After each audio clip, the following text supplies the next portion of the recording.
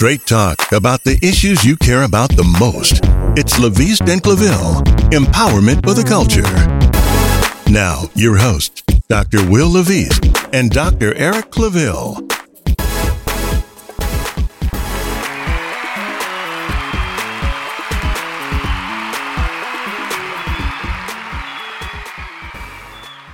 Hey, I'm Will LaVeist. He's Eric Claville. You tune into LaVeist and Claville, where we give it to you straight the way it is, from a black male's perspective, because it's like that and that's the way it is. And so we're starting off this new show in 2022, looking back at what we covered and talked about in 2021, which is absolutely another crazy year, not to mention that obviously the pandemic and the way that that has affected everybody, and then how the year even started off, new president, and then insurrection that we had never thought we might see ever in our lifetime happening on January 6th. But there was a variety of issues such as those that we talked about on LaVeist and Claville over the past year in 2021. And we want to just recap and talk about those, right, Eric? Absolutely. As a matter of fact, Happy New Year to you, Will. And also Happy Founders Day to the Go Mobs. Absolutely. Blue 5. My brothers at Phi Beta Sigma. Today we're filming on recording on January 9th, which is our Founders Day, January 9th, 1914. Got my shield in the background for my brothers from out in Ghana in honor of my illustrious brother Kwame Nkrumah, who's also a Lincoln alum, as well as I am, Mu Chapter Lincoln University. So appreciate that, brother. Absolutely, absolutely. You know, when we talk about the year in review, you know, I look back and you and I, we've known each other for almost a decade now, believe it or not. Yeah. You know, and you know, doesn't look it. We still look young and fresh and clean. Look, still look great, you know, and still doing great things. And you know, you and I, we had an immediate connection on the show, you know, the Will LaVeist show. Actually, we met on Barbara Hamley's show first. Right, Another View down in Norfolk, Virginia, HRV, right? On, WHRO, yeah. With her and our sister Lisa Golly, and we just kind of had a connection on the round table. So then you, myself appeared on your show, and then now, you know, you appearing on my show, State of Water, also broadcast in Norfolk on WNSB. And now we talked about getting this together, right? I mean, you brought it up, and we just didn't have the time. But the pandemic brought us all the time. I'm telling you, it's brought a whole lot of people a whole lot of time, man. I know your wife has been seeing a whole lot more of you and enjoying that time, man. So just don't make any more babies, man. Like I think that time has passed, but you know, but you know, it gave us an opportunity to really sit down, think about what we wanted to get out there and do it. And with our producer, you know, Benjamin Bailey, who's working hard behind the scenes, making sure that everything we do is pristine, top of the line, excellent spirit of excellence, professional, and all of that. We have LaVeist and Claville, and we're 1 year of episodes, and it's absolutely amazing, you know, what we were able to do. Absolutely. Shout out to Ben. Absolutely. You know, so this idea, we started talking about it, you know, in I guess in end of 2020, and it finally came together. Actually, close to mid 2020, and it finally came together, and we launched the first episode in March of 2021. And with that, we talked about, you know, we actually went straight for the jugular, where we talked about issues that people don't really want to talk about, what we call kitchen table talk.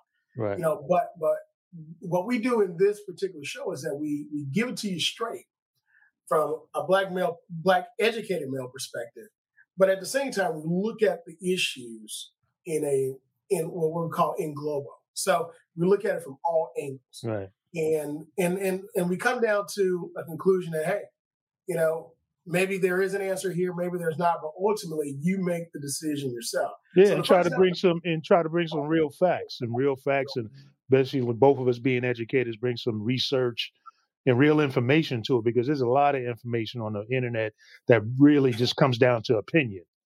And you know what they say about opinions, So, opinions are okay. Everybody's entitled to one, but it's really only facts that stand the test of time. Absolutely. Look, And opinions come with a whole lot of odor with them. So, well, look, you said opinions. I got another description for it, but I'll leave it at opinions. But the first episode, we talked about little to nothing. Why blue collar voters vote against their own interests. Right. You and I, we talk politics all the time. You've covered a lot of it as a journalist, as being a writer yourself, an author, professor. Of course, I deal with it every day. Law, policy, and politics, and education as part of my life, my career. And one thing that you and I just bang our heads on the wall about is, why do we vote against our interests? If you know for a fact that you need this in your community, if you know for a fact you need this on your job, then why vote for somebody that's not going to give it to you? Right. Or somebody that said they're going to give it and never do it over and over again. So we dealt with that, and in dealing with that issue, we actually bring up a lot of examples, both current and past, right, of why these issues are the way they are. Yeah, and the thing about it that's, so startling, and it happens over and over and over again, is that people get caught up in their emotions, and particularly politicians will pimp people's emotions and make all of these promises that they really have no intention of keeping.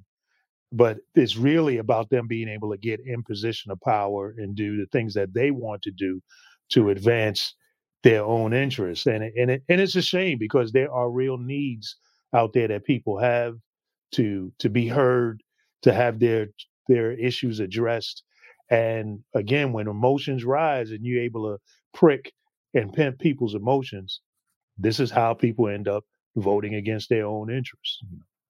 Exactly. And then in the month of March, we actually talked about socialism or survival. We talked about, could a guaranteed income help eliminate poverty? And look at what happened during the pandemic. Individuals got stimulus. And and that stimulus helped to stave off hunger, poverty. You name it, eviction. It helped to stave off a lot of issues that people were dealing with, man. And not only that, but it really helped people in general. So I'm not saying we were ahead of the curve, but. Man, it's funny. I heard a comedian recently, and forgive me, I'm forgetting this brother's name, but he talked about this very same thing. He talked about in the context of reparations. He said, wait a minute, and we were talking about reparations, and folks are saying, well, African Americans can't get reparations because there's no money available to give reparations for slavery and for legal segregation and Jim Crow and so forth. And so they said, wait a minute, where everybody come up with all this stimulus money from? There's nobody come up with billions for stimulus. So it's just really something. It's just ironic, man. But to your point, the stimulus did very much help a whole lot of people keep their heads above water. Well, not just keep their heads above water, but again, like I said, it helped people survive. It helped people. People suffer. And the pandemic really showed a lot of that. And in the month of March, we talked about the pandemic itself. 1 year later, we looked at what COVID-19 really did to America, really did to it, but also what it really did to the world, America, but what it also showed the rest of the world, especially white America, what Black and Brown America have been dealing with all these years. Right. It uncovered a lot of social and health and economic inequities. Right. And it also showed, as you said, the disparities, because the people who were dying at the highest rates were people of color, African Americans, indigenous people, Latinos were dying. A lot of the people who are in those kinds of jobs that are lower paying on the front line have to be physically present to do the job. We found that a lot of these were the individuals who were in these roles, and actually very much critical roles that's helping to drive the economy in many ways. And then we start seeing when the vaccine does become available, the disparity in terms of who is getting access to the vaccine, and that continues to be an issue now because the richest countries are the ones who have been able to administer the vaccine to most of their citizens, whereas the poorest country across the world are still very much lacking. So the inequities, you're right, the pandemic absolutely exposed the inequities. If people that many researchers have already been talking about and writing about and crying out about, if you don't see them now as a regular citizen, it's just that you got your head in the ground. Absolutely. And then also in the month of March, we talked about hate crimes in America and our schools when we talk about issues of education.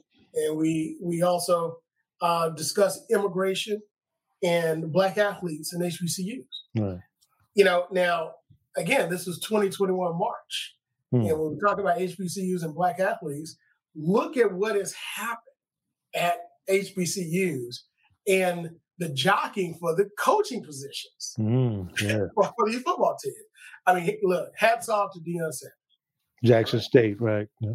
Hats off to him for bringing the attention to HBCUs, bringing it back.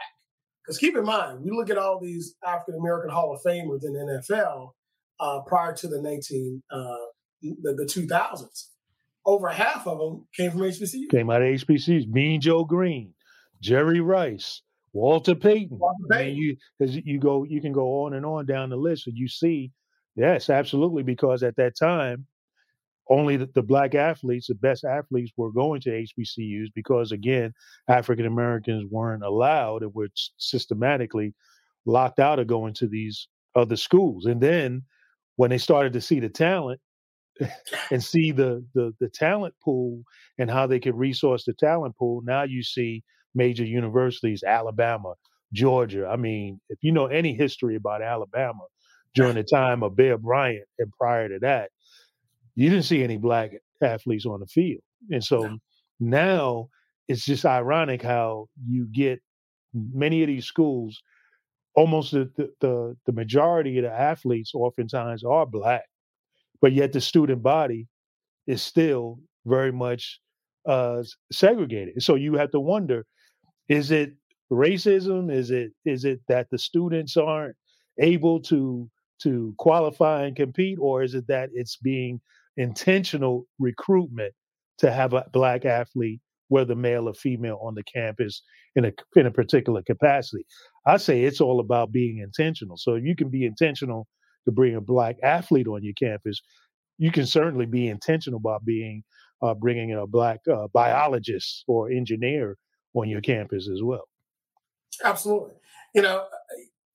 I would go to conferences, education law conferences, and we were talking about diversity, right, and recruitment. No one could find talented African-American males. So, I just kind of got, fed up with hearing that rhetoric. So, my colleagues knew what I was going to say, because I said, listen, everybody in this room that's saying you can't find talented African-American males, why don't you actually go to your football coaches and ask them to give you a seminar?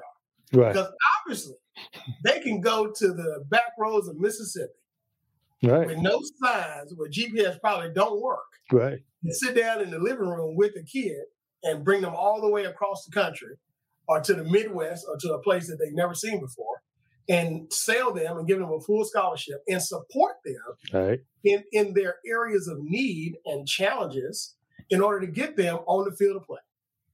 Right. To make money. So, at the end of the day, we all do what we want to do. Right. And we know, because HBCUs continue to graduate lawyers and doctors and engineers at a higher rate than PWIs, that Black students are very much capable at excelling in these other areas. Absolutely. So if you're really serious about recruitment, then, like you said, you would be intentional about your recruitment. Now, the flip side of it is that our HBCUs, of which both of us are grads of Lincoln University, Pennsylvania, you're from Southern down Louisiana. I mean, we benefit in that our institutions over this past year, with the ascension of Kamala Harris and others, people beginning to see the value that HBCUs have always brought to the table. So I think that it's a beautiful thing that our institutions are getting this deserved attention. And now our institutions are positioning themselves to be able to compete on a level playing field. That's really what it's about. We know that we've been able to compete with disadvantages. Now let's see what we can do by giving us the full funding that's deserved that the other schools are getting, and see what we can do. And I think that you'll see our students will do miraculous things. We've already been doing miraculous things. Exactly. In other words, we've been doing it with less. So now give us our just due. Right. Watch what we do now. Right. So, we moved on. We progressed in the year in the month of April. We started talking about reparations. We started talking about real issues dealing with African Americans, because, we dealt with justice for George Floyd. We dealt with driving while black. We dealt with voting rights. Is it a step in the right direction? These are all issues that affect the black community hands down. Right. And all these issues centered around the community and policing. As a matter of fact, in May, we dealt with the color of police encounters and successful while black. Right. And again, we dealt with reparations once again. And Will, we also went to the NFL and HBCUs again, because, even though we are producing these athletes, HBCU athletes were not getting the looks from NFL teams. Now, we have a handful that do make it, but, it's more that we saw and we all know deserve an opportunity. Right. Again, not a handout, but a hand up, in order to show the talent that they have. And I think that one of the beautiful things that's begun to happen is some of the top recruits. You mentioned Deion Sanders earlier. He's recently has gotten another top recruit in the nation to come to Jackson State, to come to his university. It was in others that have gone to other institutions such as Hampton, such as Howard. I know there was a basketball player, forgetting his name right now, that was a top recruit and went to Howard University. And I think that the students and their parents are getting smart in realizing, hey, in this internet era, right, there's an ability for scouts to see you using the internet, to look at your tape that you upload, to see your ability to play. The size of the field, the size of the court, the rules are all the same. Yes, the size in terms of the size of the athletes may be different when you go from D1, D1A, Division II. But if you can ball out, you can ball out. And the NFL, the NBA, whichever the league is, if you have that kind of NBA quickness, NBA speed, whether you're playing at D3, D2, if you have that kind of talent, they will put you under the training. They will give you the diet. They will prepare you to be able to excel at the highest level. And how do we know? Well, we see every year Division I players coming out and get drafted and flop out, don't do well. We see number 1 draft picks not pan out in the NFL. We see number 5 round draft picks excel and become Hall of Famers. So the point is if you can ball out, if you have the talent and ability, no matter the level, you can be seen, because the internet and the way the scouts go out and do things now enables you to be able to be seen. And you don't necessarily have to go to Alabama or Georgia, or the big schools, and actually end up not getting a degree and essentially being exploited for your talents. So the other thing that has come out is how athletes are now being positioned and have fought back to be able to monetize their own talent, at the NCAA level. So that's another positive thing that has come out as well. You see how athletes taking advantage of that. It's funny you mentioned the decision that came down, because That's a major decision. And Mm-hmm. the NCAA tried to use black faces to justify an age-old rule that benefited white males only about, quote unquote, the student athlete, which was really created as a cover in order to create wealth and not pay these young men for their labor. So like you said, they use them up. I mean, they give them housing, they give them food, and a few gadgets and shoes when they go to bowl games and so forth. And then after that, they send them on their way. Sounds like an old system in America, right? But very much so. Very much so. Yeah. You know, but we're not going to talk about that now. But in 2022, we'll talk about that later. You know, but Will, we shifted in May because it was a major shift in society, right? Black Lives Matter. We saw a lot of that after the year, and we were looking at these issues 1 year later. So we talked about protests to policy, and we also talked about protest versus lobby in order to get things changed. Right. And then we shifted toward this idea of the black tax. You and I have been talking about this additional effort, this additional look, this additional tax that's placed upon black professionals and just black people in the work environment and in the communities operating in society. And we dealt with a lot of those areas, not all of them, because we've got some more areas we're going to deal with. Right. But the black tax was really, really important to us. Yeah, I mean, it's often, I think about, like right now, I think about how when President Obama ascended and became president, how the optimism that came with that and the actual question that people started saying, are we now post-racial? Have we entered a post-racial phase in America? Van Jones making that statement, sitting on the platform. Right. And then to think that as time went on, that the Black Lives Matter movement erupted during his administration, showing that very much no, because there are systemic issues going on that are embedded deeply in the DNA of America that puts African Americans, people of African descent, at a second-class citizenship level. So even though we've changed the laws, practices, as you talked about often being a policy guy, practices in the way that we actually still do things still exist on that old, very much rooted in American DNA system of second-class citizenship.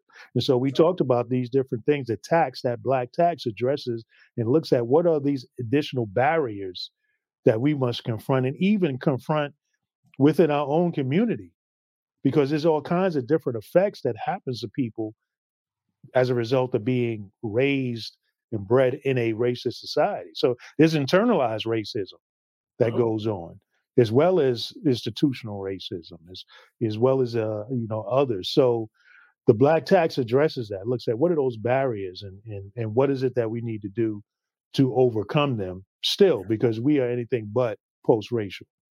Yeah. And to talk about how America still has so far to go because of systemic practices that are discriminatory, it boils down to what we dealt with in June, protecting the big lie.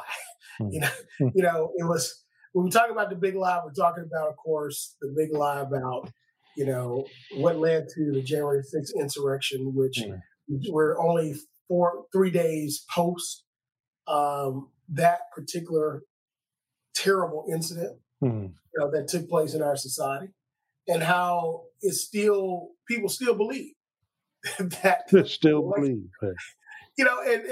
And we kind of started dealing with education of America. So we dealt with in June, not just protecting the big lie, but the miseducation of America, of white America, dealing with critical race theory, and what that leads to, which is riots, murder, and genocide. When we looked at the 100th anniversary of the 100th anniversary commemorating Black Wall Street in Tulsa, Oklahoma, Greenwood neighborhood. So those issues rose to the top. When we talk about education and miseducating white America about Black America. You know, and the thing that I found additionally shocking is that, okay, throughout American history, there have been elections that have been, disputed or challenged, questionable, shenanigans have gone on. But it seemed like throughout our history, we still had a practice or ethos or respect for the overall health of the nation. Yes, sir. That even if we felt that something was not quite right in the election, was not 100%, that we would still respect the passing of the torch, the changing of the guard. And I'm thinking, like right now, I'm thinking about, second George Bush and Al Gore election, the hanging chads. We're old enough to remember that down in Florida where his brother, George Bush's brother, was the governor. 2000. Yeah. And all of the controversy, very much legitimate controversy over that. Yet Al Gore took the position of, the retaining of the Union is more important than my individual winning or losing this vote and challenging it and risking tearing the nation apart. And it seems like just in 2021, with that insurrection and with the previous president, that just went out the window. And with the Republicans and how Republicans and Democrats are going at each other in Congress and in government now, it's like that has just gone out the window, that we don't even have a respect for the retaining, the keeping the union together. And so you have to wonder, when you, as a historian, someone that recognizes history, as you do, Claville, from the standpoint of the law, you have to wonder how much of this is really an old argument taking us back to, the Civil War, that old strain that has never been really fully honestly dealt with, this, and we've seen writers and we've seen people looking at that and saying how much of what we're seeing now is still the remnants of that old argument that we thought was old, actually isn't very old at all. Yeah. Will, you hit the nail on the head. My wife and I just talked about that the other day. How I mentioned how looking at the insurrection, the 1 year anniversary of it, how this is reminiscent of the Civil War and the mistake that we made not to deal with the issue that caused the splitting of our country. We saw that pop up again over 150 years later in Washington, D.C. So we got to deal with these issues head on. If we do not deal with the issues, the truth of it, the hard truth, then we're going to see it happen over and over again. Which kind of leads us to, we did a season 1 overview. You can find it on our social media site, LeviseClaville.com, or at Levis and Claville. But we kicked the year off. We kicked the season off, 2021. I remember on MLK Day, right? And we asked the question, where are we now? And I thought that was very befitting of kicking off, Levis and Claville, and talking about really where is not just African-American community, but where is America? And I think in the first year, we dealt with a lot of issues showing where we are. From the Black Tax series to policy issues, to politics, to cultural issues, right, all the way to, the hard, true facts about how far we have to go. And I'm pretty excited about where we're going, with Levis and Claville. Yeah, well, I'm looking forward to what we're going to do in 2022, and what it has in store. I mean, it was certainly surprises in 2021, and I've learned to embrace the unexpected. So let's see what we got. Absolutely. And look, I thank you, my good friend. It's been a heck of a year. And we're looking for this year coming up to be even better. Absolutely. Again, we want to thank all of you for joining us for Levis and Claville for this episode. We want to thank our producer, Benjamin Bailey, who always keeps us straight and makes sure that everything we do is top notch. Continue to support us. Watch our past episodes and this episode at Levis and Claville, or you can catch us at our website at LevisClaville.com. Until next time, that's the way it is. Be well. We'll see you.